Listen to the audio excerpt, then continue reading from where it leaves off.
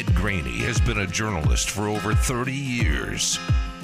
He's seen a lot of and been given a lot of free stuff. Oh, brother. All right, back to show and tell. Whether it was scurvy or a padre eating a Snickers bar. Why don't you bring this potato? You're always trying to give me potatoes. What is it with you? Ed Graney is here to show and tell. Ed is out at training camp for the Raiders. Ed, what are you at right now? What are you watching? They've split into team drills. Derek Carr just ran into the tent where they have the temperature at about 6 degrees, so he's cooling off. They're kind of like spread out over 3 fields, doing some teamwork, Tyler. I've been doing my research out here for you this morning, walking in the heat, hot as you know what, but I'm here for the show, so I'm here to give you the up-to-date numbers on what you're really interested in. Hold on. Before we get to the stopwatch, I forgot about their little cold chamber over there. You're still not allowed to go in the cold chamber, right? The media? Yeah. We're not allowed within a half a mile of that thing. We can stand in the doorway to the weight facility where there's air conditioning, and that's really the only place we can go that might not be 100 degrees. But no, we're not even near. We used to be able to be on the grass, and they've taken us off the grass onto the pavement. So it's a good feeling out here. I look forward to the day when COVID is no longer controlling the way the media is allowed to interact with sports teams, so that you guys can force Cassie Soto to do a story from inside the 6-degree chamber. Oh, that would be awesome. We'll put her in there. She's not out here today. She's out here yesterday. The Queen of Summerlin graced us with her presence. I think she's back tomorrow, so we won't have her to give a hard time to today. All right, what do you got for us? Right. What's the stopwatch tell us? Listen, I told you yesterday I was going to do some high-level reporting and compare John Brown to Henry Ruggs, right? So we got the smoker and the Ruggser, and I did a lot of categories here, and I ultimately will come up with the winner, but I wanted you to get a good sense about what's happening out here. So the first thing I timed them on is really important. It's the toss of the football back to Carr when they're warming up. Smoker did that in 1.1 second.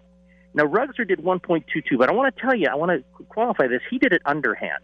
So I can't really say Smoker was better in that sense, but he was faster. Next thing I saw them do was a little jet sweep where they weren't involved, but they came across in motion. Smoker, 1.2 seconds. Ruggs, 1.39. Ruggs are slowing down. Oh, it's bad. It's bad. Then we had what I consider a really, really important thing here. They were on the sidelines, and they both chose to not run or jog to the tunnel. They strolled. But again, Smoker was faster. He strolled over an 18.2. Ruggs was sitting behind him at 21.92. I'm hoping this isn't Ruggs with a big ego and thinking he can just walk around this place and go slower than the guy. Then they actually threw balls to them.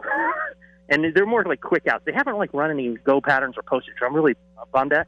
But on the kind of the quick out, we had the Smoker at 4.22, Ruggser at a 4.76. So yet again, the vet is coming through. Now a few more here, which I think kind of does tiebreakers. After an hour of whatever they do, they stretch an hour into practice, right? And I don't know why they take an hour, but that's what they do. The important part I thought here was the skip, jump, and run. So after they've kind of stretched their muscles, they do a little skip, jump, and run like the 20-yard line. Smoker, 11.12. Ruggser, 9.3. He bounced back, he skipped, and he ran, and he jumped faster in the stretch period. But at the end of the day, the only thing that really matters, and the tiebreaker goes to the Smoker, when they're about to do certain drills, they take their helmets off, and they have these skull caps that you put over the helmet to reduce impact for concussions. Before they put them on, though, they walk over to a huge, huge jug of ice water to put them in there to cool them off. Smoker only needed 2 dips. Ruggs sat there and dipped his 6 times. So I'm thinking the vet is far ahead in this competition we have. He's faster. He's more, he's giddy up to strolling around is faster. And when he only dipped that thing 2 times, he gave me a little more toughness than the Ruggser. So, but there's my big time reporting for the day, and I'm going to put Smoker ahead in the competition so far. Ed, to totally insult the rest of your career, this is the greatest reporting you have ever done. You just gave us stopwatch times of how long it took them to toss a football back to Derek Carr, back to car. Go in motion on a jet sweep, stroll off the field, run a quick out, skip, jump, and run stretch. Yes. And how many times they dipped their helmets or skull caps into ice water. Skull caps, yeah. And see, you can tell the Smoker's a veteran because he comes over and dips it twice. Ruggs almost looked like he didn't know what ice water was because he kind of stared down at it, and everyone else was just dipping there, and he kind of held on to his, and I wanted to yell, Henry, dip it, you're falling behind, because it was like 5 feet from him when he was doing it, and he kept staring at the water. I'm like, does this guy realize he just dipped this thing? And he kind of put it in slowly, but then he did it 6 times. I don't even know if he wrung it out. He might have just put it on his head when everyone else was kind of on the side wringing theirs out. So maybe this is just new. Maybe at Alabama they don't have enough money for skull caps, and this guy hasn't done this in his career. Well, so the Smoker gets the advantage today. We'll come back. I'll come back on Saturday for a Monday report on defensive linemen. Okay. I gotta ask, did you see anything with Kenyon Drake? Like, is he limping? Is he, like, what? Have you see anything? Nothing, but he's doing nothing, but he'll be back Friday. The only guys who are completely not here are Richie Incognito. We're expecting that to be a Kawhi Leonard maintenance day because of his injuries. I don't think Richie Incognito really needs to go through drills. He probably knows what he's doing. Yeah, and then safety, Tyree Gillespie, I have no idea why he's not here. I will tell you this, I'm not going to say who it was. I'm not going to throw him out there. But Adam Hill and I were standing by the skull cap pool, which I don't know why we're interested in that. But one of the players walked over. I wouldn't even tell you the wide receiver, but it was pretty funny. And he looks around and he goes, "Hey, someone get me a mask so they don't fine me $50,000 at this place." So, that's the quote. I'll be using that in the Review Journal Rail as quote of the day. Okay. How serious? How much of a concern is it that Theo Riddick and Jalen Richard are not there for 2 straight days? I think Richard he's a concern, and also we know what he tweeted, so I don't think we're going out on a limb here, knowing what happened with him in terms of COVID. I'll tell you what, I know the head coach isn't happy about it, just on kind of what he's kind of intimated to beat writers over the last 24 hours. He's not happy at all. There's certain emojis I've seen to where it's not a smiley face. So the head coach is not happy with those 2 guys. Certain emojis I didn't know existed. But yeah, they're missing time, and Jacobs is out here again with a mask, so draw your own conclusions to that. He has had a mask on the entire time when he doesn't have his helmet on, and those 2 other guys aren't doing anything. So whether they're close contact, whether they tested positive, whatever it is, they're missing time that I think, especially those 2 guys, especially with Kenyon Drake now and Jacobs, is probably not time you want to miss. I saw Tashawn Reed tweeted there's 2 running backs out there that nobody knows who they are. Well, maybe I should have researched those guys today. No. How many times they dipped their skull caps? No, absolutely not. No, you stick with the stories that the people care about. Absolutely. And by the way, I do think if we're going one slight correction, if we're going for hockey names, I think it's got to be Ruggsy. Yeah. I think it's got to be Smoker and Ruggsy. Smokey and the Bandits. Like, I thought Smoker was bad afterwards, but it was I'm on deadline. It's stressful. You guys put me in a big type of stress here at deadline, so I had to come up with something. But I do think you got to go Ruggsy. Ruggsy sounds stupid. That's a bad on me. And although, again, when it comes time to enter awards, as Tyler said, I'll be sending in my research from today's practice and maybe overcoming everyone else. No, Ed, this isn't just like a Nevada Press Association thing. This is an APSE award. Like, this is unbelievable work you've done. I so want to, because it's all scribbled out on a notepad, I so want to just say, just enter this in the APSE. Just send this thing in. Don't worry about any of the columns. Send in my updates on the skull dunks. And the Pulitzer for sports journalism. Yes, exactly. For deadline reporting. All right. No, they're not.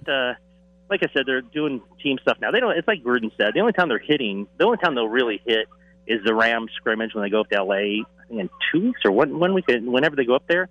They won't hit any other times. And it's funny, we were talking about that, 10, 15 years ago, they're probably all out hitting and tackling, but you come out to it now, man, and it's all skill work. It's all drills. There's no hitting. In drills, they kind of have some contact, but there's no sense of contact out here. They are so I think, afraid of anyone really getting hurt. And I'm sure it's that way at most camps. Ed, we're not doing better than what you've done today. You know that, right? Wait, hold on. It's Thursday. Oh, tell Starkus I outdid him today. You did. You absolutely did. Starkus has I don't even know what Starkus is doing today, but there's no way he came up with that reporting. No chance. It's the best you've ever done. What does that really say for me, though? It's phenomenal. All right, get out of here. We'll see you tomorrow, All right, buddy. All right, we'll see you. Take care. Bye. Ed went so far above and beyond. It's unbelievable that he did this. I just wanted a timer just to jokingly say one of them is faster than the other, but we got him timing out their stroll and how long it takes him to throw the football back to Carr. Excellent work by Ed Graney. It could not have been any better of a segment. Do I have to wonder if the added weight, that 13 pounds that Henry Ruggs put on, do you think that's what slowed him down? Oh, it did. That's the reports. Henry Ruggs has put on weight. My favorite offseason report is either somebody has put on weight or they've taken weight off. Ruggs has added 13 pounds. You're right. That is a good point. He is too slow now. That's, wow. I can't believe the season's already over. My favorite offseason report is always the 38-year-old veteran going, I'm in the best shape of my life. It's like, that is not possible. No, it's really not. Although Zay Jones is still the best conditioned athlete on the team. That is true. Wait, what? How old is Zay Jones?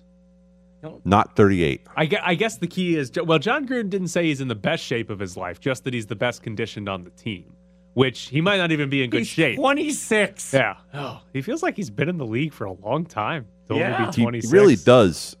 And by the way, just to add a little bit of sauce to Ed Graney's report, I have had my Twitter feed scrolling here for a while with training camp reports from all over the country, which are just painful. Beat writers who otherwise tweet insightful breaking news talking about how a guy is standing on the sideline. They all would be well served to listen to this segment and understand what true training camp reporting looks like. Okay, to get inside a little bit of the reporting part of this, do you think it's just because this happens in like all of our sports. Preseason happens and all of a sudden we get people who cover the team tweeting out just inconsequential stuff.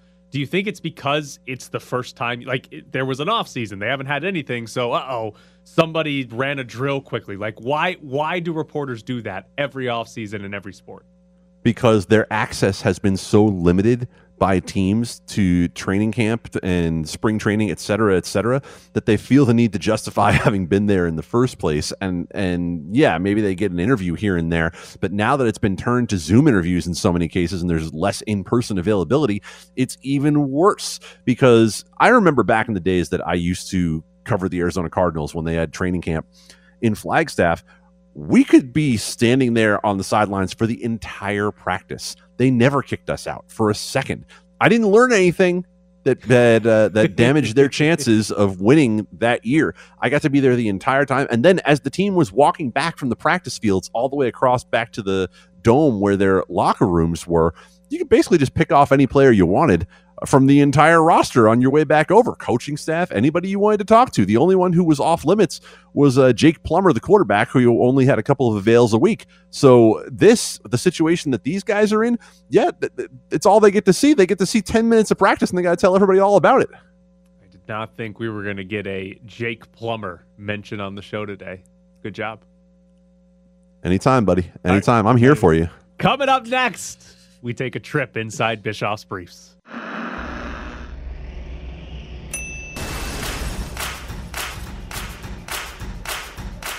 Bischoff's Briefs. We take a lot of pride in being very analytical here. We use a lot of statistical data, tendencies. Bischoff's Briefs. Got a lot of respect for the percentages of blitz on 2nd and 1 to 6, 3rd and 5 to 10. Bischoff's Briefs. We take analytics as far as we can, but at the end of the day, there's still a lot of human error that I continually make. Bischoff's Briefs. I don't believe any of those statistics. I think it's all hogwash.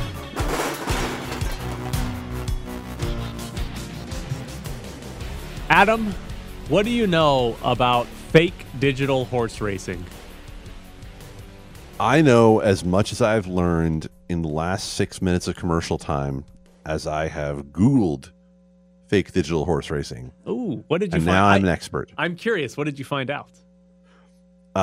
I found out that I'm unfortunately going to have to learn something about cryptocurrency, that I am going to have to talk about NFTs and other ways in which otherwise sane people lose their money. Oh, it's great. All right. So NFTs in general seem kind of dumb because you don't own it because it's digital. But these NFTs are great because you can race them against each other for money. Okay, I'm not in any way convinced. Make your case. So, me and 4 friends, we own a stable of horses at Stop right there. Whoa. What? Stop right there. No way you have 4 friends. Yeah, that's what Jared says too. But we can call them business associates if that makes Okay, you guys, better. If that Better. makes I it can more do that. realistic for you. They're, All right. they're people that he is slightly less mean to. Yeah. No, meaner to them. Yeah, more actually, than likely. that's yeah. He's so, nice to strangers. So me and 4 business associates, we own a stable of horses at Z.Run. We have, what's our total number at the moment? I think we're at 21 horses, 22 horses at the moment, something like that. We bought our first horse for $900 in real money. I'm sorry, how much? You spent $900 on a fake horse? Yeah. Oh, no, it gets much better here. Yes, we spent $900 on a fake horse. This horse was not very good, but at one point we pulled off a trade, sent our horse away plus some cash, and we got 3 horses back in return. And now we've put more money into it since that $900. We're up to 21 horses is the number. But you can breed these horses. You can race these horses. You can sell these horses. You can trade these horses. Our $900, Adam, we are now up to a net gain of $3,743. How much time have you put in to get to that gain? Quite a lot, and it's the best use of my time I could think of. It is not, but it is. How do you still have a girlfriend? Oh, she's busy. I don't know. She's irrelevant. Not important. I've got the fake horses. The fake horses are it's unbelievable. I cannot explain to you how great this is. So, like every month, so we have 21 horses. I want to say 14 of them are fillies. Every month you can breed your fillies one time. You get a new baby, and then you can sell it. You can race. You can do whatever you want with it. And we have done a very good job of selling most of our new baby horses every month to make money. And I will tell you this. You'll like this. We got an offer for one of our horses yesterday of $1,400, and we turned it down. Because she's worth more than $1,400 to us. She is a collection of zeros and ones that you do not actually own. How is she worth more than $1,400? Because she has produced multiple other baby horses that are worth at least $1,000. Like our 3 best racing horses are her and her 2 babies, 2 of her babies. And right now, if we wanted to sell her just her 2 babies, they would both go for over $1,000. I hope Area 51 is real. I hope that there is a superior race out there, some extraterrestrial life that is going to come down and relieve us of what we've turned into. Why is this bad? This is great. How is it? It's great. Now, is it great because you've made money, or is it great because you believe you have friends? No, it's great because in the same way that like fantasy football is great and you kind of get to be like, hey, I'm my own GM and I'm going to build a team that's good. It's like that type of great. And we've made money off of it. Huh. Okay. Now, when is your next race? Can I attend? Oh, I'd have to get our schedule. I don't know that we have any scheduled at the moment. I can send you an old race that you can watch. You can watch them in 3D if you would like. We don't have any scheduled at the moment. We raced one horse yesterday 13 times. That's the other fun part about this. They don't get tired yet. So you can just race them over and over and over. So yeah, we raced our horse yesterday. We raced is named High Card. She got a win yesterday. Oh, here's the other. Oh, you'll like this. There's a class system that think divisions in high school sports where the bigger schools play against each other and the smaller schools play against each other. There's 5 classes to try to keep good horses in one class and bad horses at the bottom. Well, in the game, to move up in class, you get points if you win the race, but you also lose points if you come in the bottom 4. So when your horse races, you either want them to finish first, second, or third because you get paid if you finish in the top 3, or you want them to finish in the bottom 4 because they lose points and they can actually move down in class. So when we race, the best horses are the ones that can finish first and last and never finish in the middle. This is the first thing about any of this that you have said that makes sense, in that you love a model of you either win or you finish last. So I get that. I understand that. These friends of yours, I'm still focused on this. These friends of yours, are they NFTs? No, I wish, because then I would have 100% of this, and that $3,700 would all be mine instead of having to share it 5 ways. But no, they are real and unfortunately have a share in this. Do they have significant others? Yeah, all but one of them, I think. Yes, all but one of them do. Okay, and the one of them who does not, I assume, is the one who does all the heavy lifting on this? No, he does like the least. He's trying to get a significant other. I see. He's out there trying to find somebody to be his significant other while all of you are trying to avoid your significant others. Yeah, I guess. I mean, I would say I probably put in the second most amount of work into this. Our majority owner, he does probably the most, and I probably put in the second most. I deserve a bigger share. What would you stop for a second? What would you define as puts work in?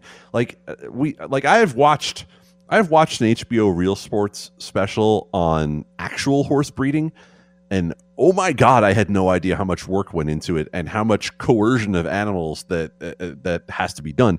Are you out there like performing digital animal husbandry? Are you like convincing horses to breed with each other?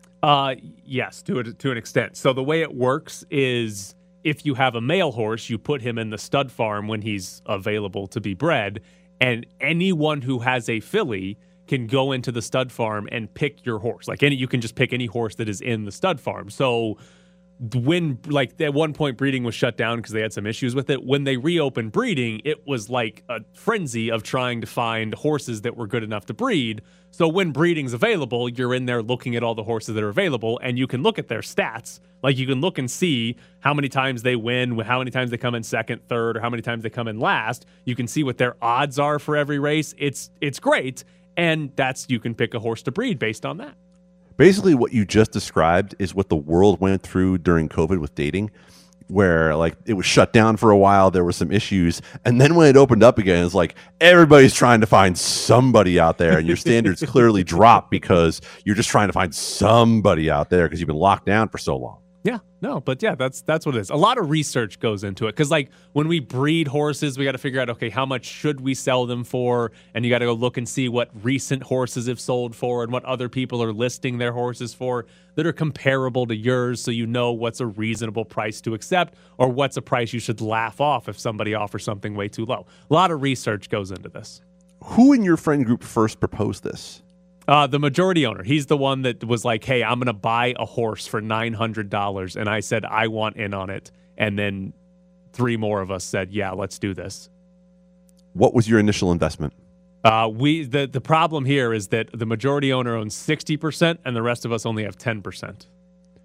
Oh, hold the phone. So you put the second most work into this. But currently, yes, totally. You're sitting on a profit of what, maybe $300? Yeah, my 90 would have turned into $370. You have invested all of this time in digital horses for $370. Yeah, it's great though. I don't regret a minute of it. I wouldn't regret a minute. If anyone had come to me with this, I would have expected it to be Jared, not you. Oh, but here's the other part. You say the $370. Our stable of 21 horses is estimated at $14,000 to $15,000. So if we sold off our entire thing here, we would be up close to $20,000 in total. Of which you would get roughly 10%. Yeah, $2,000 after $90. That's a great return on investment. Adam, in what world do you think I could get enough people together that could have $900? You have a family that you buy Brock Osweiler jerseys for. If they're willing to do that with you, then I assume that they would get in on fake horses with you. Yeah, and that was a $7 expense that I regretted later because I was like, dang, I can't afford groceries. Yeah, I don't regret a minute of this. Hey, if you had bought a fake horse, you could have $3,700 and buy a lot of groceries. Coming up next is J.R. Starkus, who, by the way, Adam, is a big fan of our fake horse racing. Ready for the weekend? It's like I picked the wrong week to quit drinking. Let's find out what's on tap with J.R. Starkus. Champagne, perfume going in, sewage coming out. Southern Glazers Wine and Spirits account executive J.R. Starkus is here. Thanks to Liquor World as well. J.R., how are you? I'm doing well. Good morning, guys. I have to say, it not only is Ed's reporting epic, but if his bar is beating me on my segment on Thursdays, then he set an all-time new low standard for trying to beat somebody with their reporting. That's it. What have you watched in the Olympics? I have watched some swimming. I have watched some gymnastics. I'm fascinated by men's gymnastics because those guys look like they're in fast forward all the time. It's incredible, like, to see what they do with their body off of that bar. Like this, it looks like they're trying to throw themselves off the thing, right? And like they keep sticking to it. I have watched. I feel like that's about it. I mean, every once in a while, like the rando stuff comes on. They don't really care about like beach volleyball or something like that. For me, I just like click off. I really like track and field when that comes on. So I'll definitely watch track and field when some of that comes about because I find those odd sports like hammer throw and discus very interesting for whatever reason. That's what you're into? Not the actual running and sprinting, the hammer throw? No, I like the running and sprinting too. That's cool. Obviously, those are like the showcase pieces. But I don't know. I just find that like pushing this, ball that's heavy as far as you can from your neck is just, I don't know, for whatever reason, it's interesting to me. Wait, do we know who invented shot put? Like, how did that become a sport where I can understand, hey, let's see who can throw the heavy ball the farthest, but who came up with place it into your neck and chuck it that way? Right. Why do I have to throw it that way? Why can't I like just two-hand throw it like a soccer ball over my head or something if I want to do it that way? Whatever's the strongest version for you. Yeah, that's a strange sport. That's a strange technique that is required in a sport there. Are you going to watch any Olympic baseball? I will watch baseball if I catch it. I won't seek it out. I won't because it'll most likely, like you were talking about the other day, it'll have to be some weird website that I have to go to and find 14 different links to see the game. So I won't do that. But if it's on, I will watch it. And I will probably watch, obviously USA takes precedent, but if there's like some weird, Korea versus Iran game on, I might watch that too for whatever reason, just to see what's out there. I like that type of stuff. Are you hoping the Red Sox make any moves at the trade deadline? Sometimes you say to yourself, if it ain't broke, they'll do something. I'm sure they will, because they'll feel like because of Joey Votto that they'll have to do something to come back to Yankees. And then they'll make a decision. It'll probably be a poor one. So I hope they don't do anything. They'll probably do something though. But I'm hoping they don't do a thing. Trade back for David Price. What? Yeah, perfect. They'll probably somehow they'll trade for Trevor Bauer. Oh Jesus! All right. Like, well, he's going to be on the injured reserve for the remainder of the season, but we got him for next. Great, perfect. What we give up for that? All right, JR, what are you making us today? So August 3rd is National Watermelon Day, and I love watermelon. It's one of my favorite fruits for the summertime. So I wanted to do a drink with watermelon. But if you go to the store right now, you can find yellow watermelon. And yellow watermelon is kind of like a slightly sweeter, slightly more honey-like version of red watermelon. And it's not available all the time, but if you can find it, I highly recommend it. It's you cut it open. It looks just like a regular watermelon. You cut it open, and it's bright yellow. It's really, really great. I actually was introduced to yellow watermelon in 2012 when I was still working for Chef Moonin on the Strip, and I entered a cocktail competition. I did a drink with it, and I was up for Bartender of the Year, and I had a competition in where we wound up going, St. Martin. I was flown to St. Martin to compete against other competitors, 12 other competitors from across the globe. And so I became a fan of yellow watermelon then, and so I noticed it in the store the other day, and I was like, oh, perfect, I'll use this. So I wanted to introduce the listener to something new, so I highly recommend Yellow Watermelon. And the drink that I'm going to do is going to incorporate a little bit of Absolute Watermelon, some Domaine de Canton, which is a ginger liqueur with hints of vanilla as well. It's a cognac-based liqueur. Some lemon sour, mint, yellow watermelon, of course, and then some Fever Tree sparkling lemon soda.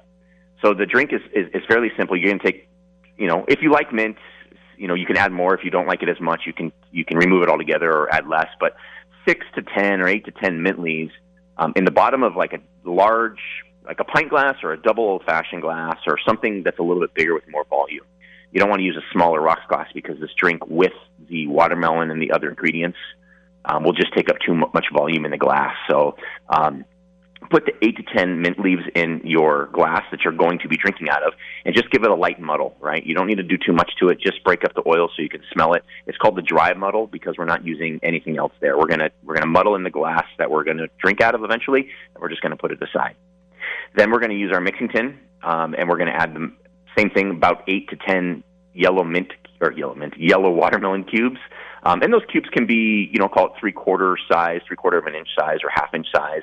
Really whatever you want, but you add that to the mixing tin with 1 ounce of fresh lemon sour and give that a little muddle. Now, you don't need to muddle it too much. You just really kind of need to break it up into what almost look like for lack of a better description, a mush in your mixing tin.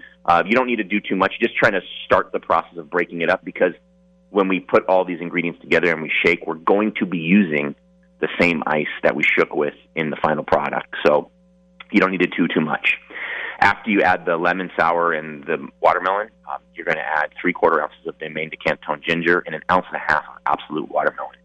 The Absolute Watermelon is a vodka, and of course it will accent to help to push up the flavors of the watermelon in the final beverage, which is exactly what we're looking for. Take all those ingredients, shake it with ice, right? Now, you don't need to shake too long because, like I mentioned, you're going to use this in the final drink, and we don't want to over-dilute the cocktail. So give it a good hard shake for like 3 to 4 seconds maximum. That's it.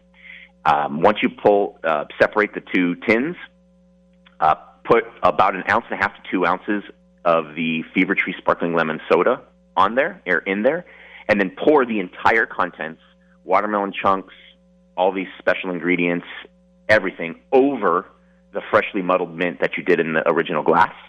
Garnish it with a piece of mint and enjoy a beautiful cocktail. I called it the Fancy Yellow. The Fancy Yellow. Am I the moron that did not know there was such a thing as yellow watermelon?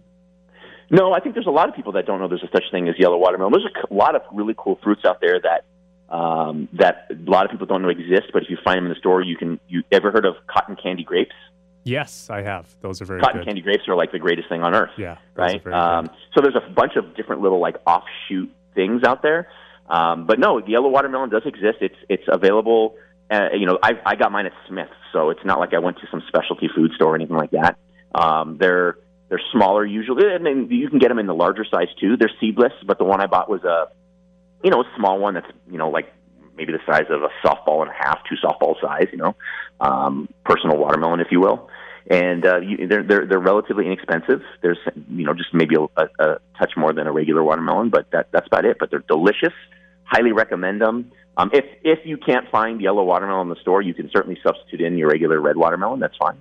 And the drink will still taste great. But National Watermelon Day, I wanted to just do a drink surrounded by watermelon. And watermelon and mint are perfect together, especially for warmer weather. I Googled yellow watermelon, and it's literally just watermelon, but instead of the red inside, it's yellow. If I had bought a watermelon and cut it open and it was yellow on the inside, I would think there was something wrong with it. Yeah, I would have thrown it away. I did a drink several years ago for a customer, and I used white cranberry juice, and they were like astonished that cranberry juice could be white. And and they had never seen it. They're like, no, it's red. I'm like, well, this is the white cranberry juice version. I don't want the red in the drink. I want it to be more clear. Well, and they were like, I didn't know there was a such thing. Where do you find this? I said, Smith's, Walmart, Target. It's like anywhere you go, pretty much you can find it. But there's these cool little variations out there. Yellow watermelon's delicious. So all the drinks JR makes for us, he posts a video up on JR Makes Drinks on Instagram, so check it out there.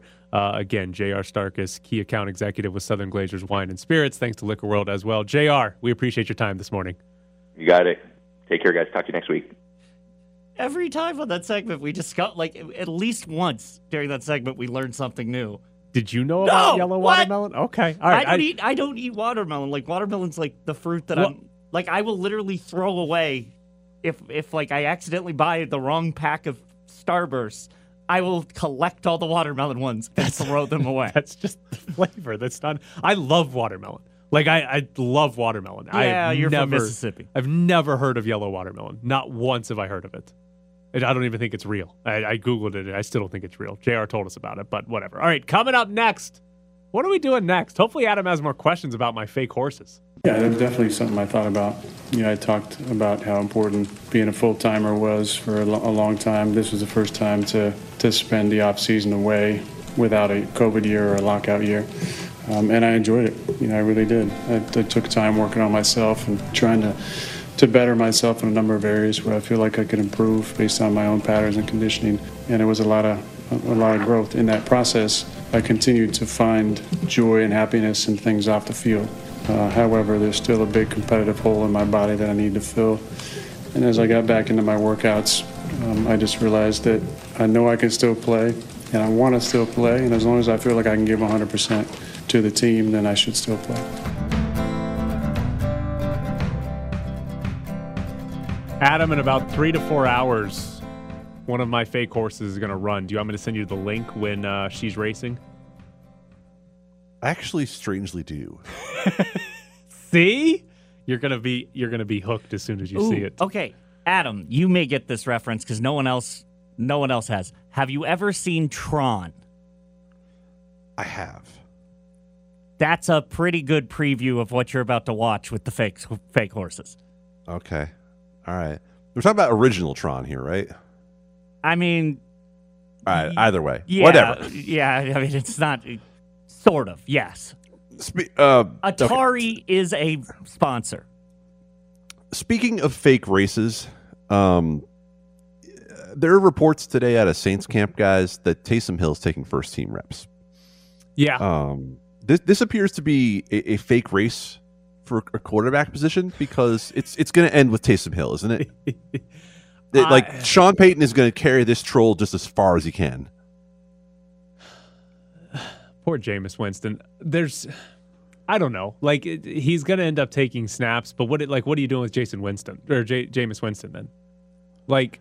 Surely they've got to actually realize that, during the playoffs, who did they bring in to throw the pass down the field because Drew Brees couldn't do it either? It was Jameis Winston. Surely they're going to realize they're going to have to throw the ball more than 5 yards down the field to win a game. Do you think that now that Michael Thomas is going to miss the first few weeks of the season, that Sean Payton has just said, F it, we're tanking? And that's why we're seeing Taysom Hill taking first-team reps. No, because he thinks Taysom Hill's good, doesn't he?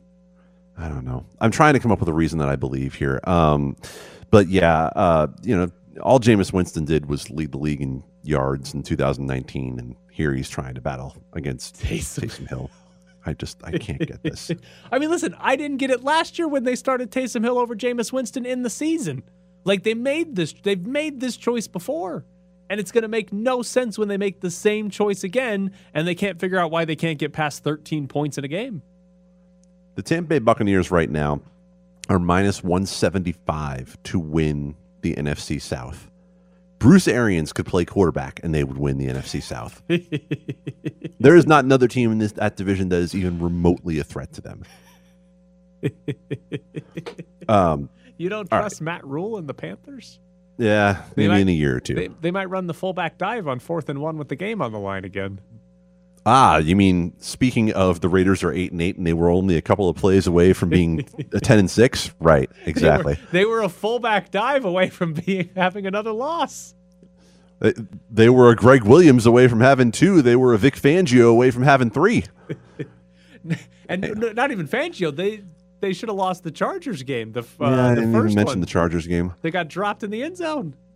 That's a great point. What a team. That is an absolute great point. That's what happens when you throw to your 9th string tight end. Just think, they were a few games away. They were a few games away from having a top 5 pick in the NFL draft. They blew it last year. This is true, and they could have picked another interior lineman. No, they probably would have just picked the same people. Yes, they would have taken Alex Leatherwood at 7 overall. Oh, by the way, Greg Olson is doing his media availability, the Raiders offensive coordinator right now, said that Alex Leatherwood has had, quote, very few mental mistakes and that he looks really good in shorts. This is the worst time of year for the NFL. The worst. Like, there's off-season times where dumb stuff happens, and we did a lot of that this off-season, but this is the worst because this is all masquerading as, like, serious, like, analysis from coaches and media members. That's all useless. Looks really great in shorts. By the way, I've never been described that way, unfortunately. I kind of wish that maybe at some point that would happen. Oh, so if you had the Tinder profile, you would not be able to put looks great in shorts. No, not at all. I can remember very clearly back when I was playing volleyball in high school, a kid who had transferred from our school to another school was standing up at the top of the bleachers heckling me as I was playing, yelling, "Hey, who stole your muscles?" Oh, that's a good heckle. I like that heckle. I'm surprised nobody used that on me. Were you any good at high school volleyball? It wasn't terrible. I mean, we did make it to the semifinals of the state tournament. Like we were all right. Like, I mean, we were in, by the way, the top division. We were not playing in like the fake horse relegation division. You couldn't tank your way down to like Class 1A. Yeah, that's tough on you. So, okay, did you not like the sport enough to where like you want to watch Olympic volleyball? I actually do like watching Olympic volleyball. I just have not been paying any attention to the Olympics, period. And it's not like we've kind of reached the point where I almost want to keep the streak alive more than anything else. Like I could turn the Olympics on and could watch a little bit, but then I'm kind of like, but I have a perfect record going right now. I'm not sure I want to. You just have. Not sure I want to break it up. You think my fake horses are weird, but you have some weird pride thing with yourself going on that you don't want to watch the Olympics because you haven't watched it yet. I'm not saying it's real. I'm just saying I'm starting to wonder if it's real. Like it's starting to, this little niggling feeling is starting to develop in me that I'm not sure about. Let me switch to something that's a little bit more germane to right here and right now. We already saw one Las Vegas superstar get traded in Joey Gallo. Is Chris Bryant next? The Cubs have sat him and Anthony Rizzo today. I would mix. I mean, the Cubs tore everything down. Like, the Cubs had like 4 straight years where they traded every possible asset they had before they finally got good and won the World Series. So it would make sense for them to do that again, right? I mean, it wouldn't make a lot of sense to just hold on to everybody they have. Cubs fans out there, we want to hear from you. We want to know if you feel more comfortable being back in the role you're much more familiar and comfortable with. Does this feel better to you? Because it's kind of like Red Sox fans. Yes, like Red Sox fans have no idea what to do with the fact that they're a winning team. They still chant Yankees suck. And you're like, no. You've won 3 World Series. Let it go. They're like, nope. Adam, I appreciate you being on the last 2 days. I'm going to leave you with a parting gift. Please go on Twitter and find the bullpen cart that they are using for baseball in the Olympics. You'll appreciate that.